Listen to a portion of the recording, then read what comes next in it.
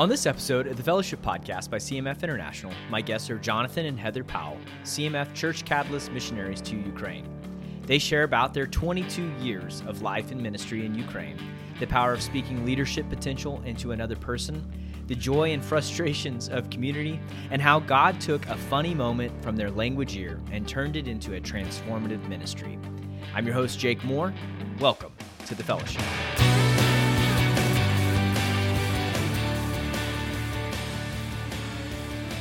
Welcome to the Fellowship Podcast. Hey, Jake. Hey, thanks. Hey. Oh, I am very excited to have you all on the podcast today and to get to know one another a little bit better. I know you all as far as in name and in ministry within CMF, but I have never spent significant time with you all. So this is going to be an opportunity for us to get to know one another a little bit today, but really want to hear about your journey of faith as well as your journey into missions and service. Everything from your time at Georgia Tech, CCF, your time as Reach interns, as well as being missionaries in Ukraine. So thank you for being on the podcast today. And I look forward to talking more with you all about all this stuff. It's really exciting. Thanks. Yeah, thank you. Yeah. Well, I'd love to start first off with talking a little bit about each of you and your family and what you guys are doing right now. Where are you guys based at the moment? And what are you up to these days? Jonathan, I'd love to hear a little bit about what you're up to. Okay. We live in Fairburn, Georgia, the city situated to succeed, which I really like. It's south of Atlanta, just south of the airport. And then I am on staff as the young adults minister at our home church, Southwest. Okay. We have two daughters. Maya, our oldest, is at Berry College. This is her third year. Mm-hmm. And she's a math major. Wow. And Sasha is going to, we homeschooled both of our kids all the way through, but Sasha stopped at her junior year, and she went to a private Christian school that's here in Fairburn called Landmark for her senior year. Mm-hmm. And she was accepted to Georgia Tech, and so she's going to be at Georgia Tech next year. All right. Awesome. Yeah. Following in your footsteps, huh? Yeah. And Heather, you are at CCF at Georgia Tech right now, working with Rick Harper and the team there. Do you have a specific demographic of students you work with or oversee there at CCF? So my main job there is I run a bakery at Tech. And so I bake with students. It's kind of a two-part ministry. Part of my ministry is trying to get people who aren't involved or are kind of on the fringe of our ministry to bake with me for a couple of hours a week. Nice. And the other part is to give out the baked goods that we make. So every week on Thursday, we give out free baked goods on campus and like Starbucks kind of drinks. So we do, like yesterday, we did the pink drink from Starbucks, the strawberry acai refresher with the coconut milk. And so we serve about 200 every week. That's outside awesome. of our house. That's awesome. Yeah. And I've heard over the years of doing the podcast now, various people that have either come to faith and are now CMF missionaries or connected with CMF through CCF, but because of the baked goods. Yeah. With something with the cookies or cinnamon rolls, whatever it is. So, hey, that's a great way to win people to Christ through their bellies. Through good eats. Oh, that's great. And so you're at Southwest Christian Church right now. Mm-hmm. As the young adults pastor, was that a supporting church for you all in your time in Ukraine? Yes. When we started going to CCF at Georgia Tech with Rick, this was his home church, the church that he went to, and he took us to church with him. Yeah. And so it became our home church, and they were the first church to support us when we were support raising, and have been been with us the entire time we were in Ukraine. And when we came back, offered me this position to come on staff. Oh, that's really cool. And so we've mentioned Ukraine a couple times already in the last few minutes, but you served in Ukraine for close to 22 years, and you're currently here in the United States on what we refer to within CMF as a leave of absence. Right. You had mentioned a couple of reasons behind that.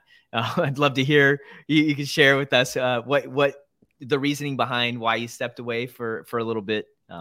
That'd be great to hear. So there was several different reasons. One of it was our daughters were getting into college, and it was a harder transition than we realized because they were born and raised in Ukraine. And so it was kind of a cross-cultural experience for them to come back to the States and then going to college after being homeschooled their whole lives. So that was in 2020 when COVID hit as well. Oh, great timing. Great timing. That kind of complicated everything as well. But we had always planned to go back, like to stay here for maybe 6 months and then go back. But it just seemed like we weren't supposed to. And we kept on trying to go back, and things would happen that would keep us here. And so after I guess we were here for about 9 months with Maya starting college. We decided we needed to make a decision that it was hard on our younger daughter. It was hard on our family not to have this, indecision. And so we decided to do a 3-year leave of absence. Probably the most difficult decision we've ever made because we didn't have a clear reason why. It felt like God was wanting this, but we weren't sure why. And so we decided to do that, and that would give us time to get both girls in college and settled. And then hopefully we would be able to go back to Ukraine at that time, just the two of us. But then since then, the war has, just completely exploded, and we wouldn't be able to go back right now if we wanted to. You would have been removed from the country as is, and couldn't. So looking back, it was like that's why God was wanting us out when He wanted us out. That's amazing. That's amazing. Yeah, it's so interesting. Yeah, where the Spirit leads, or even those strange nudges that you don't quite understand what's going on, and then in hindsight, you could see, okay, so God had some intention behind sticking around Georgia for a little bit longer than you wanted. So I'd love to now kind of step back to the beginning of you guys connecting at CCF, Georgia Tech, as well as how in the world did you connect with CMF and end up in Ukraine over the last, 22 plus years of life? So how did you two meet? Did you guys meet at Georgia Tech? Are you both Georgia Tech grads? Tell me a little bit about that. I'd love to hear some. We met in high school. So we started dating in high school. High school sweethearts. That's awesome. Yep. Heather's a year younger than me, but somehow we were in the same math class. Interesting how that worked. She sat in front of me. And we started dating in high school. And then I went to Georgia Tech and she came the following year. And when she came, a church that she had attended really sporadically, a Christian church here in Georgia, gave her name to Rick, and he reached out to her, and she wanted to go to Bible study. She wanted to go to CCF, and I wanted to keep dating her, so I went with her. But at that time, neither of us were going to church. Okay. Oh, that's cool. And so this is in the early 90s, correct? This is 19. Yeah, this 1990 is when she came to Tech. Okay. And so what was the initial connection then? Did Rick come find you in your dorm? Like, how did that work? Or did he have cinnamon rolls at that point that he was distributing? He'll tell the story that he just sent out, I don't know how many, like 500 invitations in our PO boxes. And I remember getting that invitation because I was actually going through sorority rush at the time. And that was how they were inviting us back the next day. And so I went to my mailbox and got the invitations back to these sorority houses. And it was one of those where only, you get invited back to certain sorority houses that wanted you to continue. And there was a bunch of girls there. We were right there, right when the post office opened, and they were just bawling because they didn't get invited back to the sororities that they wanted to. And I was like, I just don't like this feeling. And at the same time, I got that invitation to come to CCF, and I was like, well, maybe I'll try this instead. And I went. And so, yeah, that was, that's so was the cool. beginning. That became your place of belonging, and like way better than a sorority. It was. Oh, that's cool. Okay, so you showed up, and what at the time there in 90, were they doing the Thursday night Bible study gathering, or like how did things look then? It was about 20 people in an old house. We'd meet in the living room of this old house. And we were the new people probably for 3 or 4 weeks in a row. And we would come, Rick always says, we came late, we'd come right, so that we didn't have to talk to anybody. And as soon as it was over, we were out the door, and either him or his intern were chasing us down the sidewalk, to talk to us. Cause I was willing to go, but I was cutting all the corners. You're just doing the minimal amount of commitment. Yeah. Nice. Okay. So then how did it go from them chasing you to then you always being there and being connected? I think we just found community there. And me having been there for a year before Heather, I didn't have a whole lot of friends, didn't have a whole lot of connections. And I was also rushing a fraternity at the same time that we were going to CCF, and got into the fraternity, and then just kind of made the decision, that I made a choice that I chose CCF over that. But it was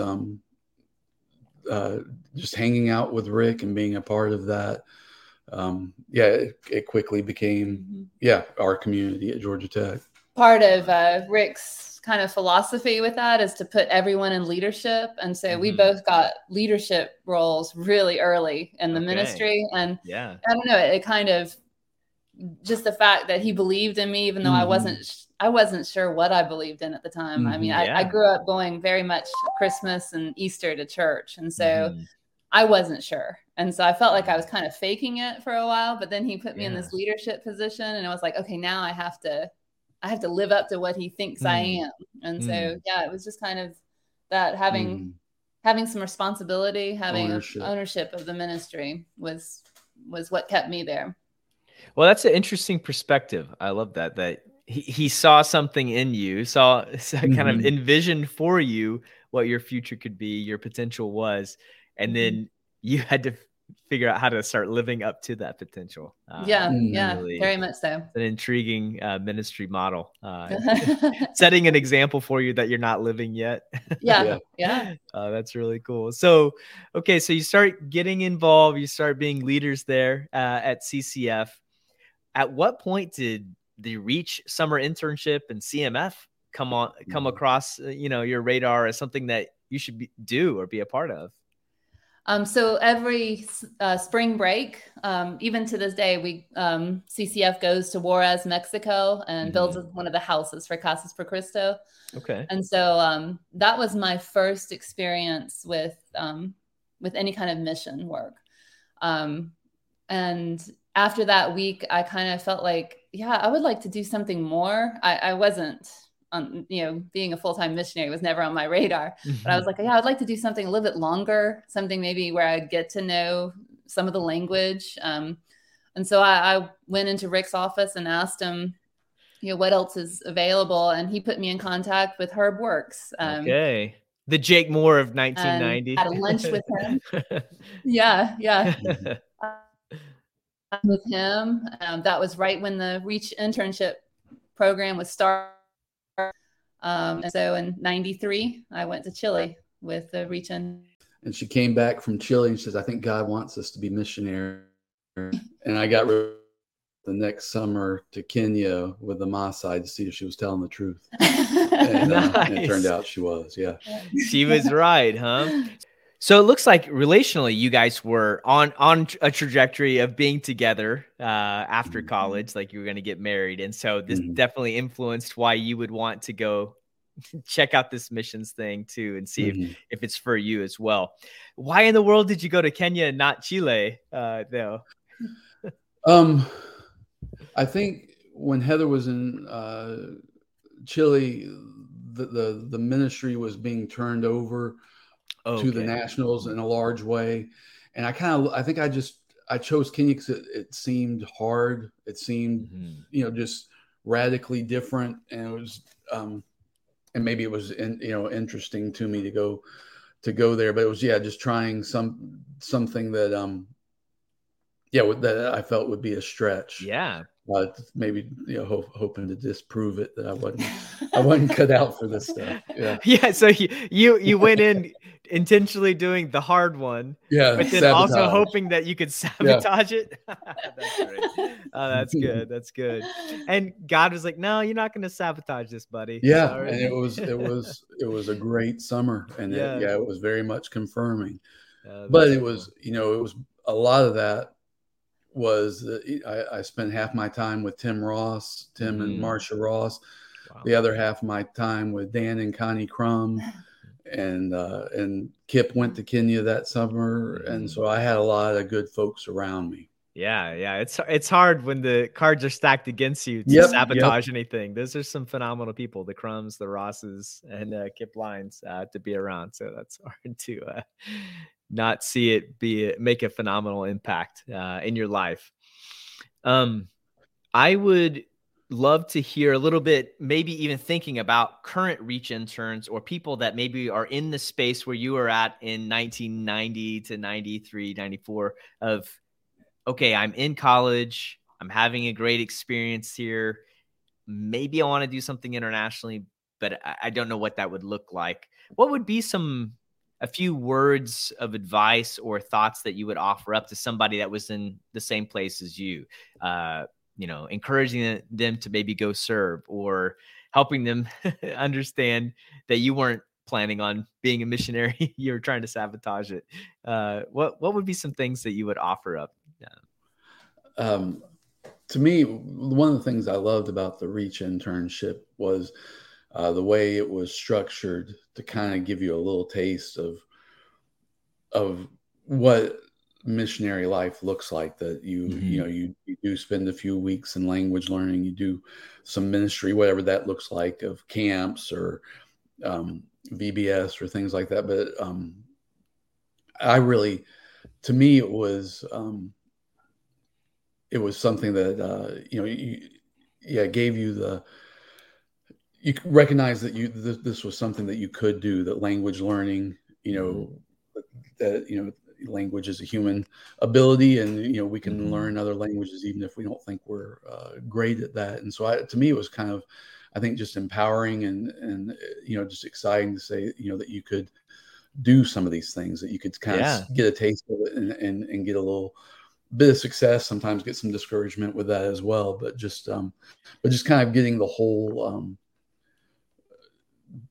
and also just the downtime of, that, not every day is, we're doing an incredible evangelistic outreach in the village, and, with Tim and Dan, seeing them working on their house or working on their car, or spending time with the family, that you get a snapshot of what the life looks like, where I think the Casas trip is one of the best design trips, just for really getting to do something, just feeling, that you went and accomplished something. But the Reach internship gives you just, you see what life looks like. Right. The natural rhythms of life and ministry. Yeah. Like a 1 week trip is great, but it's kind of intense fire hose experience, drinking from fire hose. Right. Yeah. Okay. I hear you. Yeah. And so being able to be there for the whole summer, you saw the patterns for life, the patterns for ministry, and kind of the natural rhythms, that it wasn't like you were preaching and teaching 24/7, 365. Right. How about for you, Heather? What were some of the things that stood out to you? So for me, it was also kind of built my confidence that this was something I could do. So it was just being away for that long, out of the States, was a new experience for me. Learning a language, not being understood, was a new experience for me. And we also got the opportunity to live with a Chilean family. So ooh, cool. Just seeing that from that side was new. But I also think it would be great for people who, don't know what they're wanting to do, that this would be eye-opening to see what missions are. I don't think you can fully understand unless you take a trip like that, what exactly missionaries do and what exactly is involved in a lifestyle like that. Yeah, it is. Anytime you get to visit missionaries, whether it's a week-long trip or an internship, from then on, when you hear them speak or you get an update from them, it just makes so much more sense what they're talking about, because you have the context to appreciate what they're going through, the successes, the stresses, all that stuff. It just, it gives you perspective on, and like I say, a lot larger appreciation for what they do, because you understand a little bit better. And can envision them in that place, envision them in ministry and in that context. Oh, that's great. Okay, so I know this happens for pretty much anybody that's I know that's in college that gets plugged in with ministry. God takes you on a different track. I went to a state school and was not planning on being in ministry, and God had other plans as I got involved with campus ministry and missions.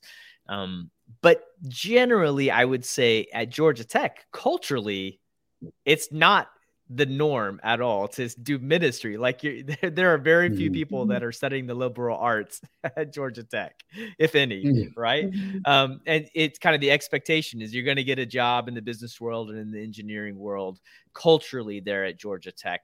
So I'd love to know, like, okay, you did your REITs internship, you're intrigued by missions, but are you feeling pressured to like get a job, go into engineering, going to the business world? Or was it like from the end of Reach in 94 for you, Jonathan, like that you all as a couple were like, all right, we're heading in this trajectory? Help us know a little bit about what happened there in those subsequent years after or around the end of Georgia Tech. For me, I was in architecture there, and I was already struggling in that. I was making the grades, but I looking at my classmates, I knew this was not my gifting. And so I was already looking at switching majors to maybe international affairs. I realized then it would take me another year to finish up my degree. So I decided to stay with architecture and get through with it. But I was already thinking, I don't think this is what I'm going to be doing for my life. Nice. One of the main reasons I kind of made this decision was we went on a field trip with our architecture studio group on a Friday night. And I was like, this is weird that we're going to the studio on a Friday night. And we get there and it's completely full. And they were staying there the whole weekend because they had a deadline on Monday. And I was thinking, I thought this was just school. I had no idea this was going to be my life for the rest of my life, that I was going to be having these deadlines and staying up all night. And with seeing how deadlines were going to be a part of my life from now on, I kind of just made the decision that that's not something that I wanted to do. But it was kind of difficult to vocalize that I'm giving up my Georgia Tech degree, the finances of that, and trading it in for mission work or ministry work. And it was kind of looked down upon by our parents, by some friends and colleagues, that how much more could you do if you were making the money and being able to support or things like that. Yeah, that's interesting. So you did have some family pushback a little bit? Yes. Yeah, we definitely did. Yeah, definitely. And it wasn't, it was just the idea of, that we were getting these good degrees, and that we're going to says. And so I think it was, just them wanting what was best for us. Yeah. And not having, just not understanding, but just not having a concept of what this life was going to be. And kind of feeling like, why would you trade that? But sure. Well, have you guys seen family over the 20 plus years now of being engaged in missions ever come around to seeing that it was good? Or has it always been a point of like, oh, Jonathan and Heather do their thing, and you don't really get it? I think they did. I think they do see it as good. I think it was always hard us being away. And that only got harder when they had grandkids that were far away. Sure. I remember one like really soul crushing moment for them. I think it was our first furlough that we went to Ukraine, and back that was kind of like where you still did the 4-year terms, and then the year furlough, and so Maya was around 2 years old, 2.5, 3. And when they were taking us back to the airport, we're going through the security line. Maya turns around to the grandparents and said, "Okay, I'll see you tomorrow." And, and just, they weren't going to see her for another couple of years. Yeah. And so it was just crushing. It was crushing. So those, and then once we did have kids, there was the awareness that, we need to come back a little bit more often. We need to figure out ways. We met in Europe a couple of times, and they came to Ukraine. They never came to Ukraine until we had grandkids. That was funny. That is funny. Yeah, it's funny how that works. Now they've got a real reason. Yeah, exactly. Yeah, but that stuff was always hard. Yeah. Just the hope that every time we came home for furlough that we were done. Yeah, that we weren't going back. All right, this has got to be your last term. Yeah. Okay, so you do Kenya, you do Chile for your internships. How in the world did Ukraine get on your radar as a place that you would actually go do ministry, and not Kenya or not Chile? Yeah, when I graduated in 93 and went, I'm getting dates wrong, am I? What are you trying to say? Well, just trying to think. I graduated in 93, right? You graduated in 93. It was a long time ago. That's what old people do. That's right. It's our life. But once I graduated, I worked for Rick as an intern for 2 years, and it was Greg Big Daddy Coley and I together for 2 years. Okay, cool. I was wondering if you guys overlap. After us, Rick won't let any interns serve 2 years. Big Daddy and I killed that. Yes. Yeah, we killed that. Like he wants an eject button. He wants to be able to get rid of people. Yes. Yeah. He doesn't have fond memories of our second year of Big Daddy and I. But look at the lineage of ministry and life that both of you have in Thailand and Ukraine. So come on, Rick. Maybe it's good. But so I interned for Rick for 2 years, and then Heather did the second year. It was Big Daddy, Heather, and I together. Okay. And we were in conversation with CMF about, fields, and both Chile and Kenya were both fields where a lot of the ministry was being turned over to nationals, and just we loved both places, but just didn't feel called. It just didn't click, it just didn't feel right. And then CMF started talking to us about Ukraine, and Heather had actually taken Russian in high school. Oh, for real? Wow. Yeah. Interesting. That was back when I didn't think languages were important, and they would give me 2 years credit with only 1 year. So that's what I did. Russian of all languages. That's wild. But at the time, Ukraine was just kind of felt like it was the biggest need with the least amount of missionaries going. It was a new field, and so it was just kind of intriguing. But we got married and we moved to Emmanuel because we didn't feel properly equipped to go to Ukraine. With Georgia Tech degrees, felt like we could use some biblical foundations, so we went to Emmanuel. And in 1997, we did a vision trip to Ukraine. Okay. And it felt right. It just clicked. It felt like it. Yep. It was one of the only places I think CMF was working at the time, where they were working with churches that were already established. And so it's kind of a missionary working alongside a church. And that felt kind of building up leaders. And that was what we kind of felt like we were doing at CCF. So, it felt right that what we were doing. Yeah, that's so cool to think about. Yeah, even what got you serious about your faith, following Jesus, was people pouring into you and seeing leadership potential. And so kind of seeing that replicated now in your ministry in Ukraine. Oh, that's really fascinating. Yeah. How cool. So what degrees did you end up getting at Emmanuel? Or did you just do some classes and then went on? No, we did degrees. We both got MARs at Emmanuel. Both in doctrine. And I was actually, I wish if we were at church, I could show you. I was the 1000th graduate of Emmanuel. No way. What a stud. Not Kip, not Katie, not Heather. Me. That's just an alphabetical thing. Yeah. That's right. Man, how cool is that? But I have a plaque to prove it. But yeah. That's great. So 97, you do the vision trip, you graduate from Emmanuel. When did you actually set foot as a family to start ministry in Ukraine? September 1999 is when we moved to Ukraine. And we moved to Melitopol.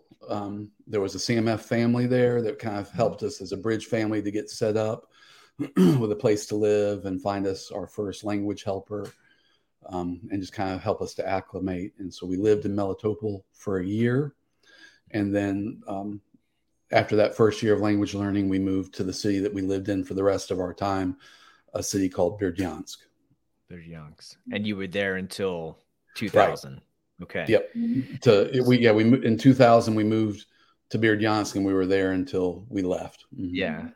So what I am super intrigued, obviously, by the current geopolitical situation going on in Ukraine and with Russia invading Ukraine.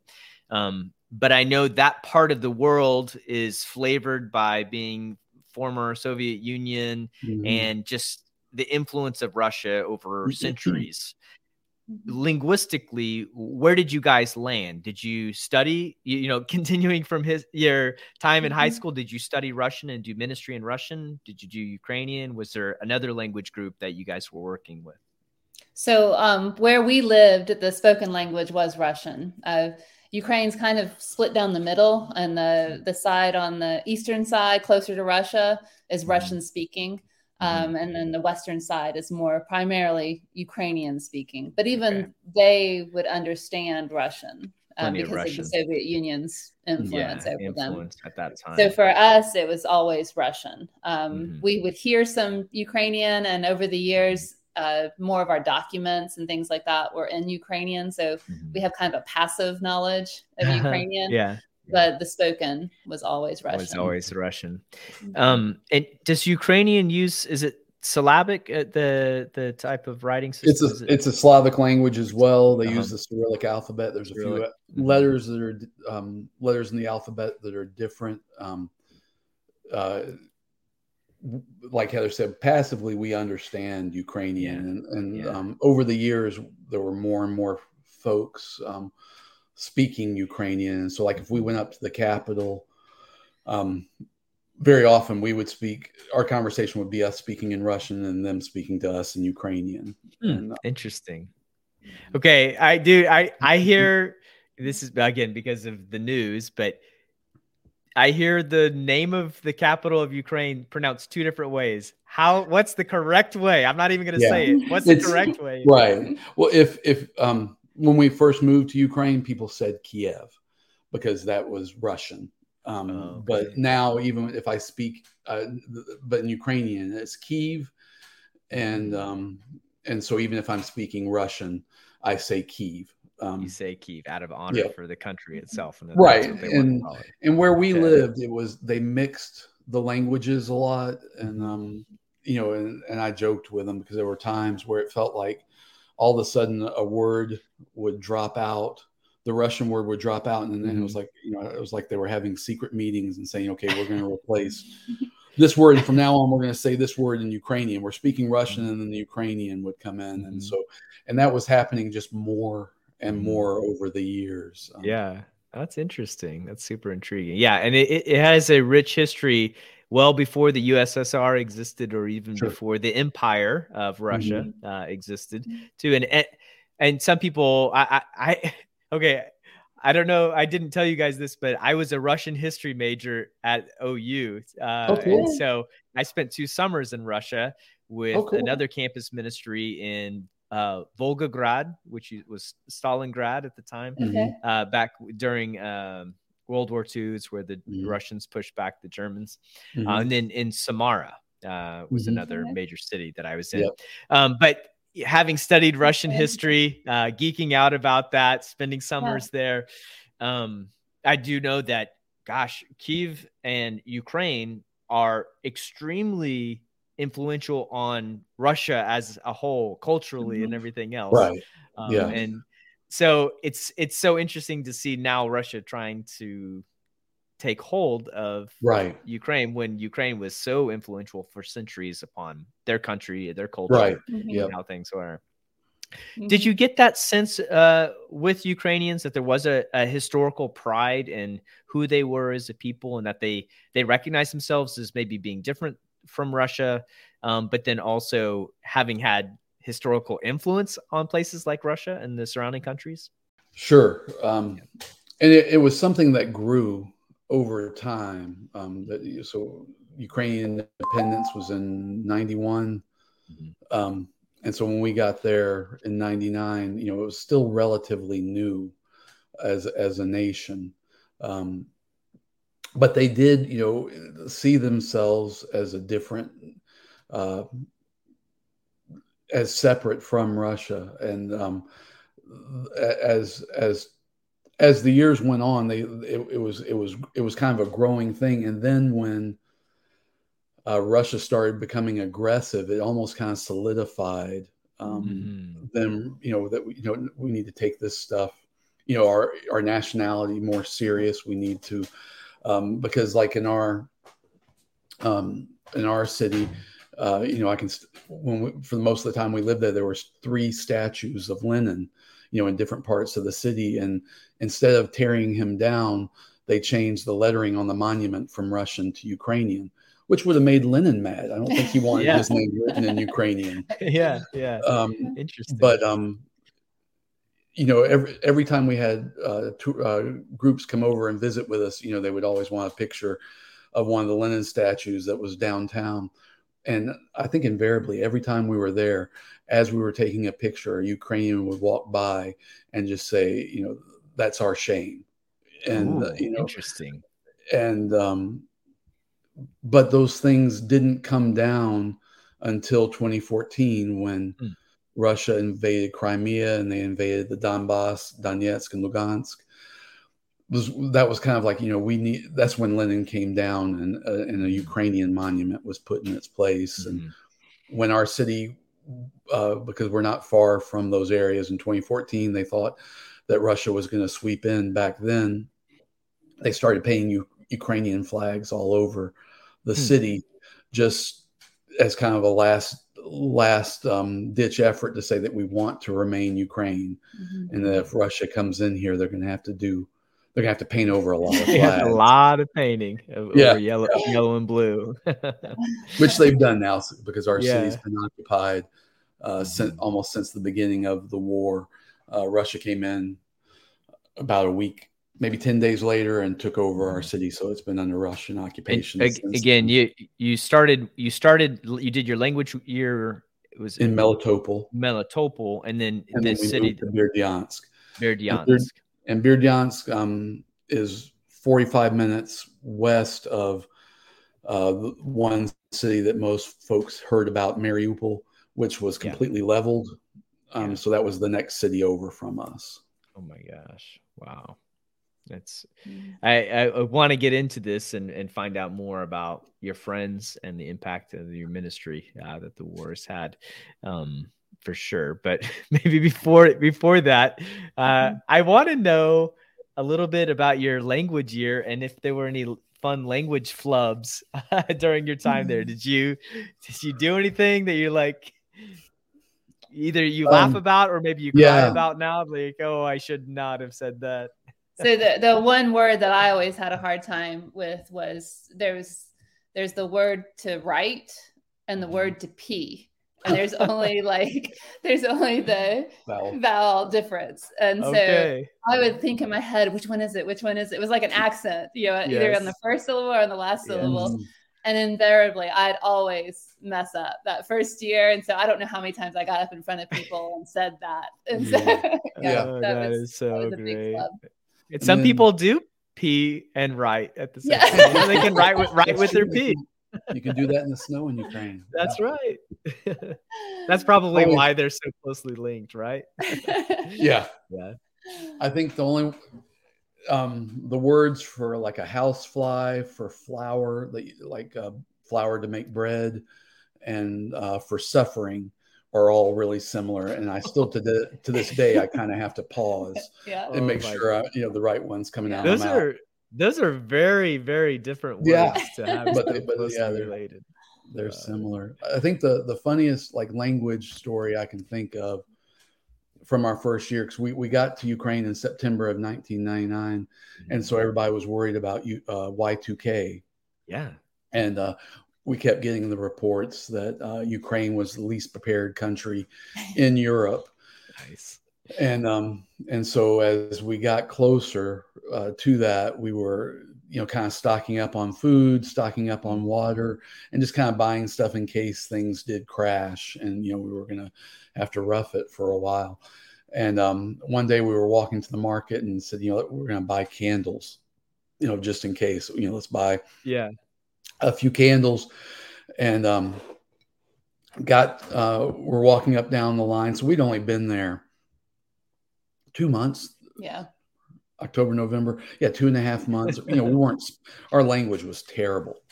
And we found candles and started talking to the vendor and realized that he was deaf, and that we had, that this section of the market we were in, that all the vendors were deaf. No.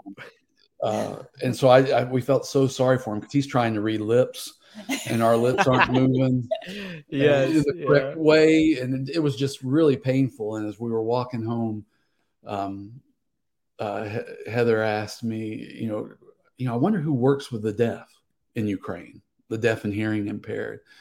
And just immediately I responded, so I don't know, but I'm glad it's not us. Because that's for sure.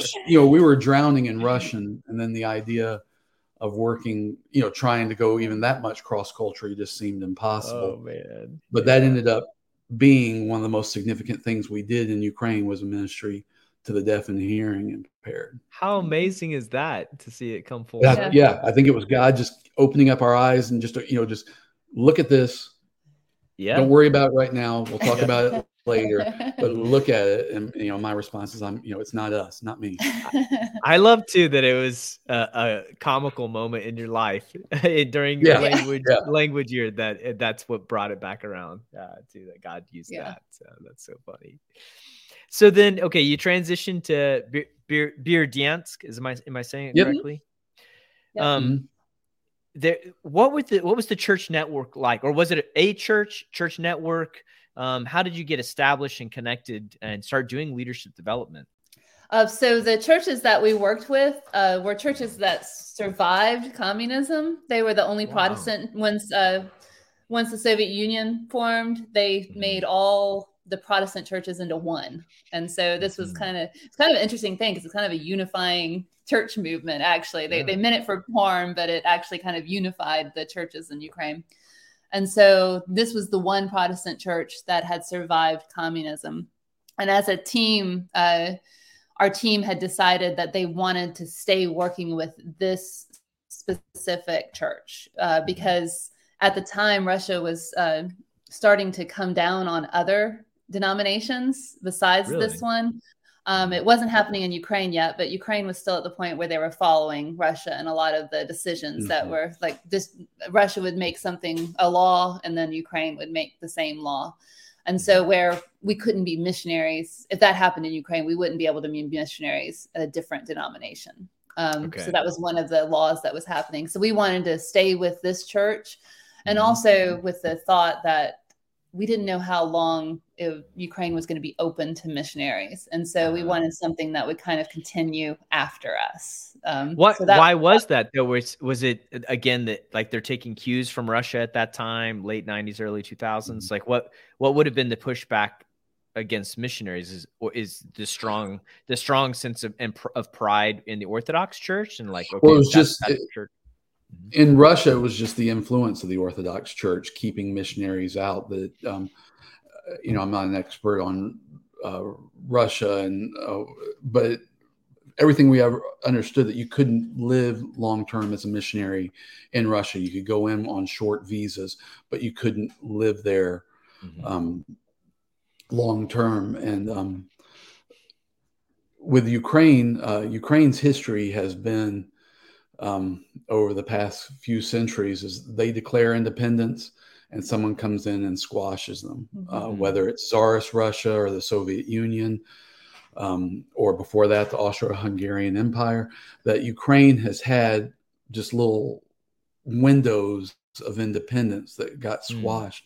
And historians, in Ukraine, like, didn't have a feeling like this was going to be, if we just look at history, this isn't going to be forever. And so it was, even going in, some of the pastors we worked with, the pastor in Melitopol was kind of a student of history. He was like, yeah, the chances are that this is not going to last. Wow. Interesting. And then we see, this lasted a lot longer than we thought.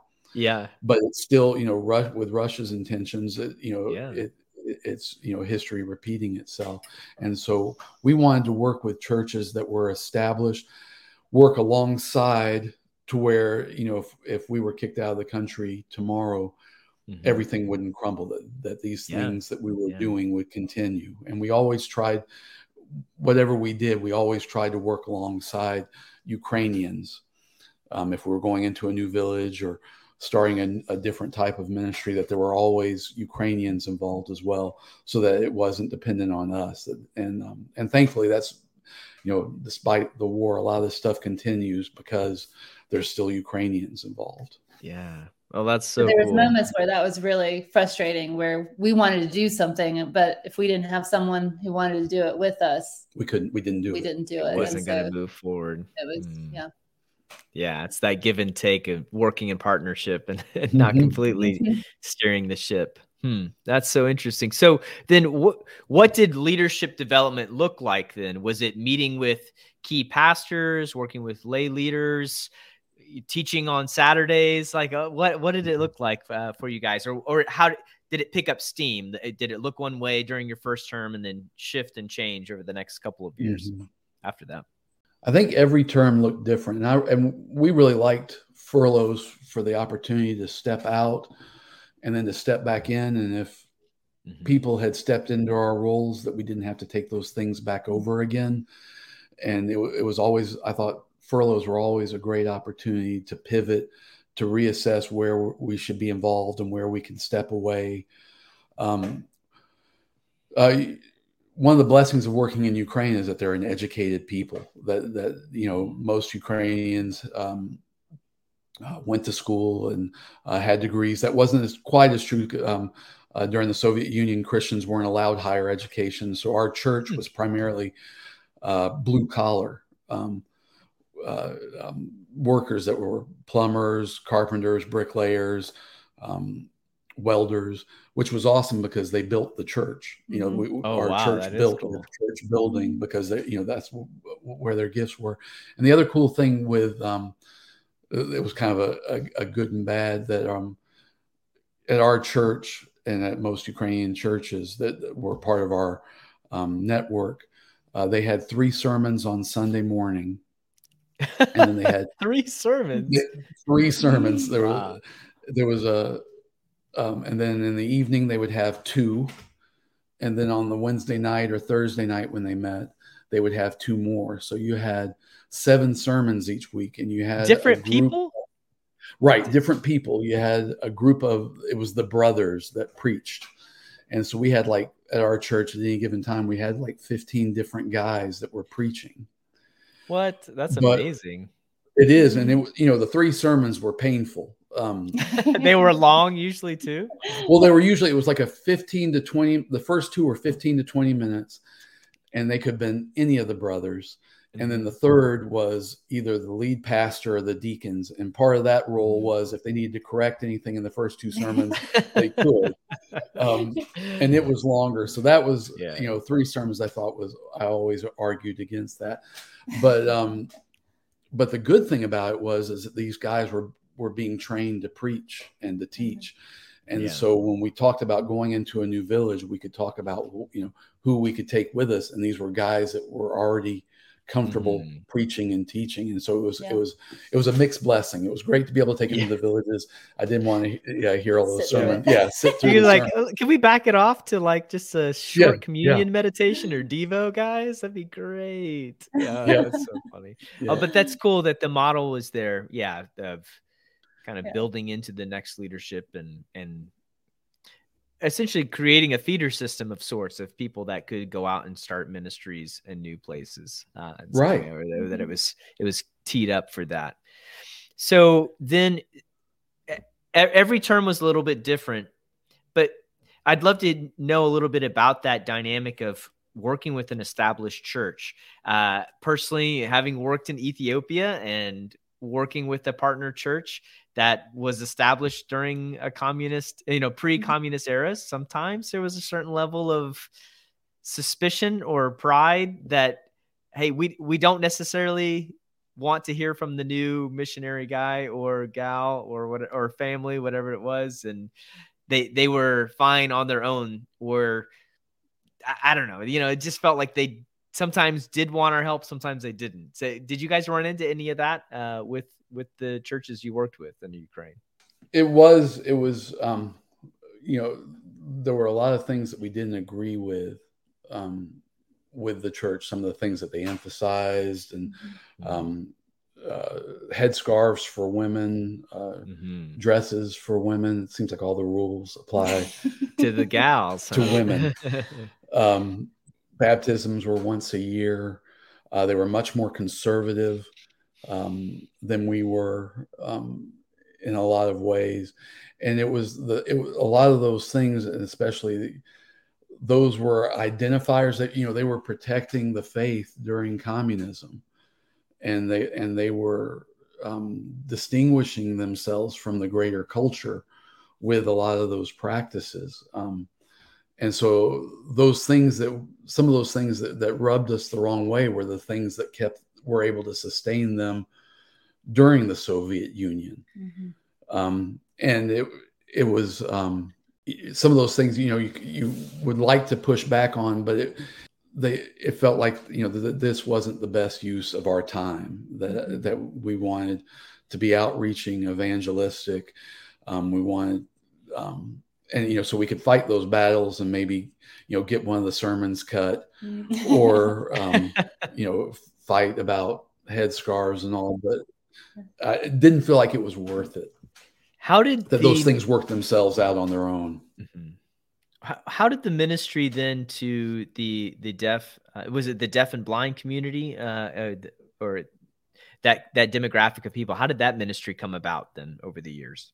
How did that come back up after your language year? That was one of the coolest things. That was God giving us a ministry and saying, run with it. Because we'd never had any intention of working with the deaf and hearing impaired. We had a Bible college that was about 3 hours away from us. And one of our members, her daughter, was studying at that Bible college and had been taking some sign language. And she was home, I think for Christmas break, maybe, or summer. Just a short. I think it was Christmas break, short break. And she was standing at a bus stop and saw 2 deaf ladies and struck up a conversation with them and invited them to church. And so for the next 2 Sundays that she was there, she translated as best she could for these 2 deaf ladies. And then she went back to college. And they're coming Wednesday, Sunday morning, and Sunday night and sitting on the front row of our church, not understanding anything. it took us a few weeks scrambling, but we contacted that Bible college and hired a graduate who was good in sign language, and she came down, and that's how we started our deaf ministry. We did an outreach. We had it was the club for the deaf in Berdyansk. And one of the things I loved about deaf ministry was that you could go into any city and you could actually gather all the deaf people together, that they were all connected. So if you found one, you could find them all. And, they would come to one meeting. They might not come to the next one, but you could organize something and basically get everybody together because they had a deaf club. They had their network. And so that's how our deaf ministry started, was with those two ladies, and then hiring an interpreter for the deaf. Cell phones starting to be the average person being able to afford a cell phone. We did a couple of conferences for the deaf and hearing impaired because those things weren't happening yet. And, you got folks from all over Ukraine and Belarus, a couple from Russia, to come together for a conference. They all exchange phone numbers. Wow. And are now connected with one another, and they have this broader community. Well, that sounds like a really phenomenal ministry. And I love the fact that God brought it, something from your language year, kind of a language flub moment, to a very impactful part of your ministry, and something that you guys really were able to see a whole network expand into other countries like Belarus and Russia as well from that. That's truly amazing. Two questions that I love to ask our missionaries and missionary alumni that I'd love to hear your input on are: in your life and ministry in Ukraine, over the 20 plus years of life and ministry there, what were some of the things that you found were the most life draining? And then the converse of that, I'd love to hear a little bit about what did you find to be the most life-giving to you during that time. You can answer however you want. You can start with the negative or the positive, whichever you would like. I think for me, one of the hardest things was that here in America, we kind of live anonymously, and every time I walked out of my apartment, I was the American, and I felt watched and judged, and just kind of that feeling where they were watching what I bought. They would ask me about how much I paid for things. They would, and so it was hard to always be, and especially once we had kids, them watching the way that, and I was a new mom, so I wasn't sure what I was doing either. So just them watching and commenting on, Did you get a lot of advice and comments on, yes. Don't do that with the girls or whatever? Yes, very much so. Total strangers. Yes. We give advice. Nice. And they were well-meaning, because they they knew the right way to do things, and we didn't, and so they were helping. But for that context, you're like, Georgia, y'all wouldn't be able to do this. So for me, that was probably the most life draining. As far as positive, it's kind of the same thing though, which is interesting in itself. That it was the community, just living in a close-knit community where people knew me. And so it's kind of interesting that it was also draining, but also life-giving at the same time. Sure. I love the fact that people could just show up at our house. At first, it bothered me because of our American, you have to call and I have to prepare. But once I realized they didn't expect anything from me, all I had to do was have some cookies and tea, and I just had that on hand all the time. That was all. They didn't expect my house to be perfect. Yeah. So they didn't expect a meal. They didn't expect me to entertain them, and it was just kind of nice that that wasn't expected, and they could come and we could just visit for a little while. Yeah. No, that really is. It is special, and it is funny that it's both the strength and the weakness of life and ministry in Ukraine. It drove Yeah. you crazy, but you missed it desperately. Yeah, I understand that. Same with Ethiopia. How about you, Jonathan? I think one of the cool life-giving things kind of happened because of how long we were in Ukraine, that a lot of the folks that we were working with at the beginning, at the end of our time in Ukraine, we were working with their kids. Oh, wow. That is cool. Kids that we had known their whole lives. That was kind of a cool thing, that seeing them grow up, and now they're taking leadership and they're the ones leading ministries and going into villages. And so we got to kind of work with two generations of folks in the church. Draining. There are lots of things that were draining. We would have kind of I hate Ukraine days where, you lock the door, you turn off the phones and all. And it's like, but those. I'm not talking to anybody. No, yeah. I think one of the toughest things about living overseas and ministry is that it all gets rolled up into one. And it's hard to disconnect. It's hard to step out. But you have this really, really strong community, and sometimes it can be overwhelming. But and I think the other thing that I think was life-giving was how especially now looking back, that it was a good life that we had. It was a good place to raise our girls.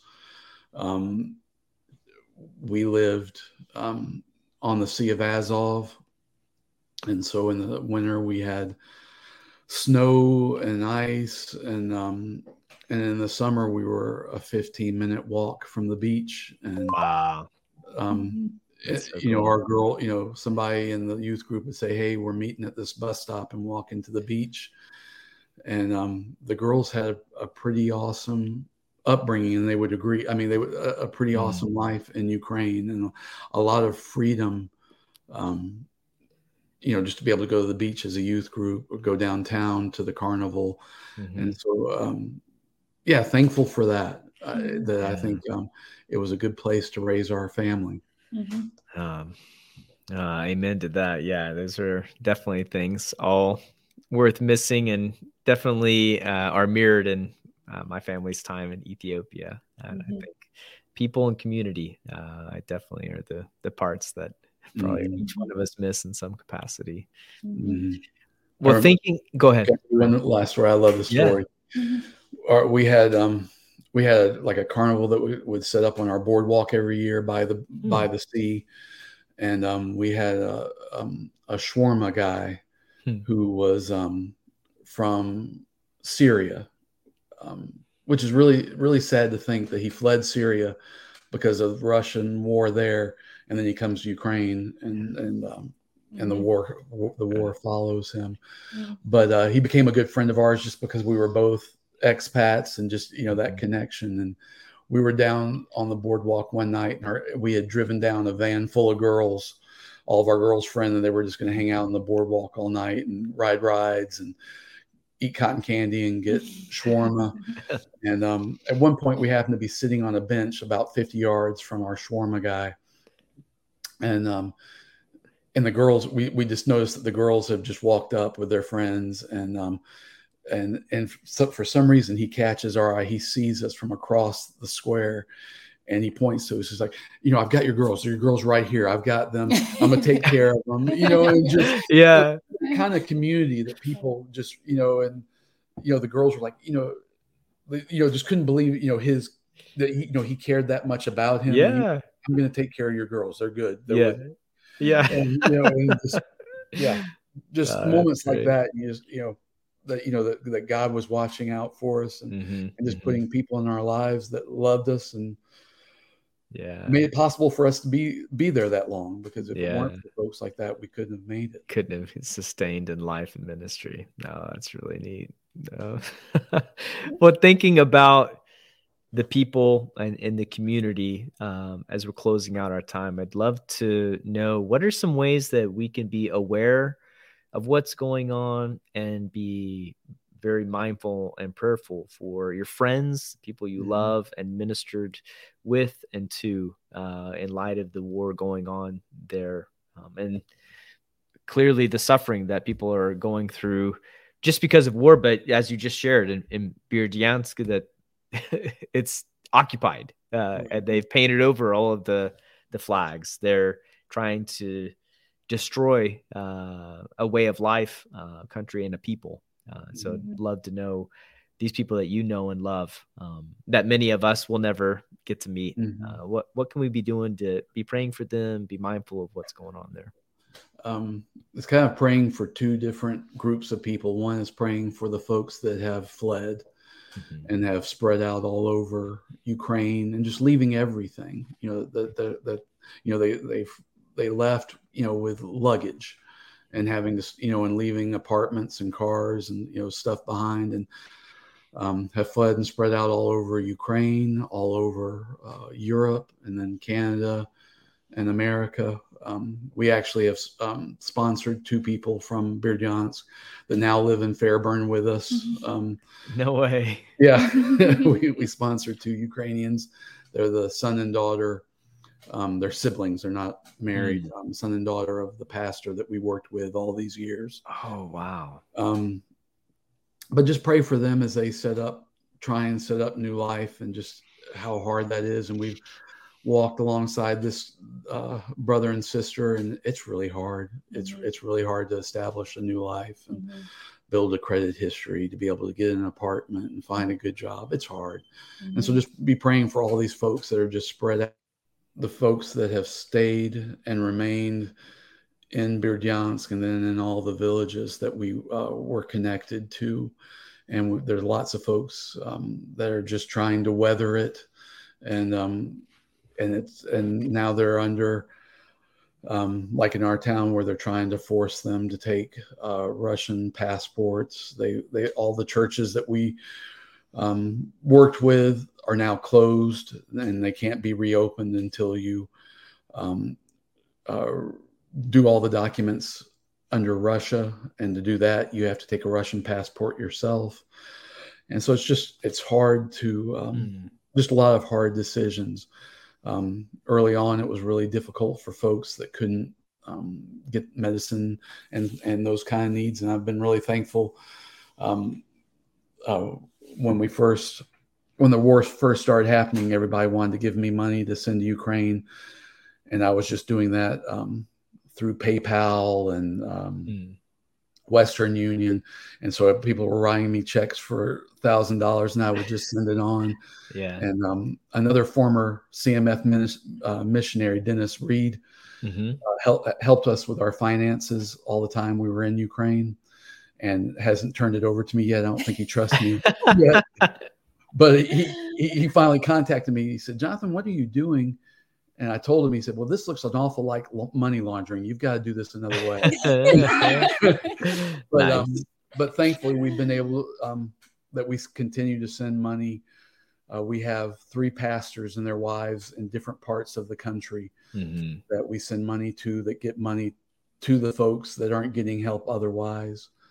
I'm just really thankful that we can continue to do that. But just pray for them as they make hard decisions about putting their kids in Russian schools, and just how to move forward. So some of your friends, have they fled fled west and gone near Kyiv, and then others are trying to stick it out right in the east, and and that's where they're under the regime, and they're trying to figure out, do we stay the course here? Do we not leave these places? So. And most of the people that have stayed are older, people with kids. Younger people have left and have gone all over Ukraine, but also have left and, gone all over Europe and America and Canada. And so if the war ends today and tomorrow everything just starts moving towards better, Ukraine is still devastated because they've lost so many young, talented, smart people that probably aren't going to return. And so, a lot of these villages 20 years from now won't exist. And even towns like Berdyansk, they just lost all their young people. They're just going to get older, and it's going to take a long time for it to recover. To recover. Even if, like I say, tomorrow the war ends and everything starts working towards better. I can't even imagine. And I can't imagine that the heartache that you guys, the days when you probably really think on it, I'm sure it's hard to think much of anything else. It currently that if someone is interested in giving towards the ministries or supporting some of the pastors that you worked with, is that still something set up within CMF that they could give? There's a way to do it. We have one of our guys that we worked with in Ukraine, CMF is currently partnering with. His name's Vova. And so if you talk to Greg Coley or if you talk to Doug Gurman, they can help. They can get you connected to be able to help him.